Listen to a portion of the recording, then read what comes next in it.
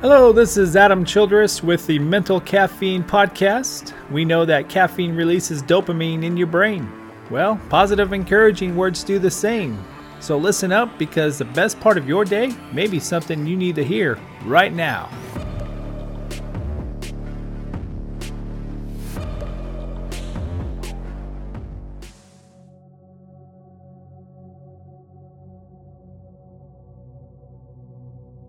Quote, "We have to get over the love affair with fetuses and love women and children." Unquote.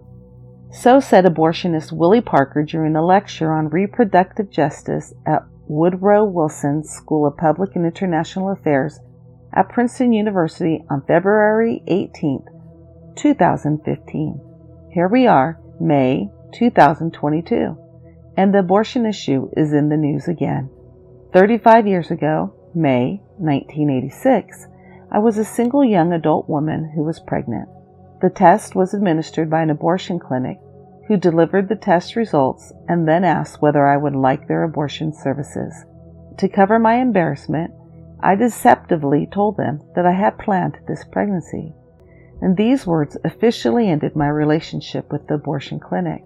When I, the mother, chose to carry my child to term, they had no support services to offer, though they received government funding.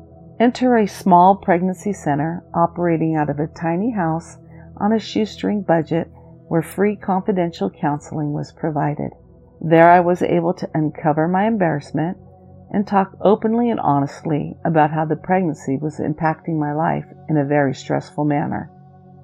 They reassured me, encouraged me, offered resources and support in a number of ways. What I wanted mostly was a new beginning, to get away from the chaos of the relationship I was in and the gossip of a small town, and to start anew in a fresh setting. The center pointed me in the direction of pro-lifers in a nearby big city. I moved Labor Day weekend 1986, and over the course of my pregnancy and during the months and years after my son was born, I was introduced to strangers who became friends, who offered me a job, housing, mechanical repairs, one-on-one mentoring, a support group, legal help, groceries, Christmas gifts, holiday invitations, an introduction to the dean of students at a local college, pizza and DVD nights, dating advice, a college graduation celebration, wedding planning, offers for babysitting, parenting, and marriage tips. The list goes on and on. In 2007, when my eldest was 21 years old, these friends were still a big part of our lives, and they came alongside our family during the most unthinkable tragedy of burying our youngest daughter, who was our last born. When I donated her newborn clothing to the local pregnancy center, this was, by the way, in a new city and in a new state, and these people were new strangers, but they too were operating out of a small house on a shoestring budget, and nevertheless, the director offered free grief counseling. I went to that little house of love weekly for more than a year and cried and wept and healed. My firstborn is now 35 years old, but when he was still just a fetus in my womb, the pro-life community encircled me and embraced me and remain in my life 3.5 decades later.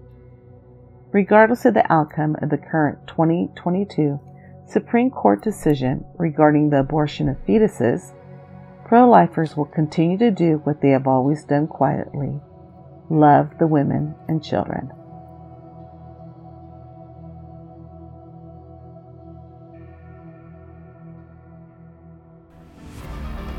Thank you for listening to the Mental Caffeine Podcast. I hope this stirred your heart and mind and brought a sense of enthusiasm and energy to your day. Be blessed, and until next time, speak and think positive, because that's what you're going to need to dominate your circumstances.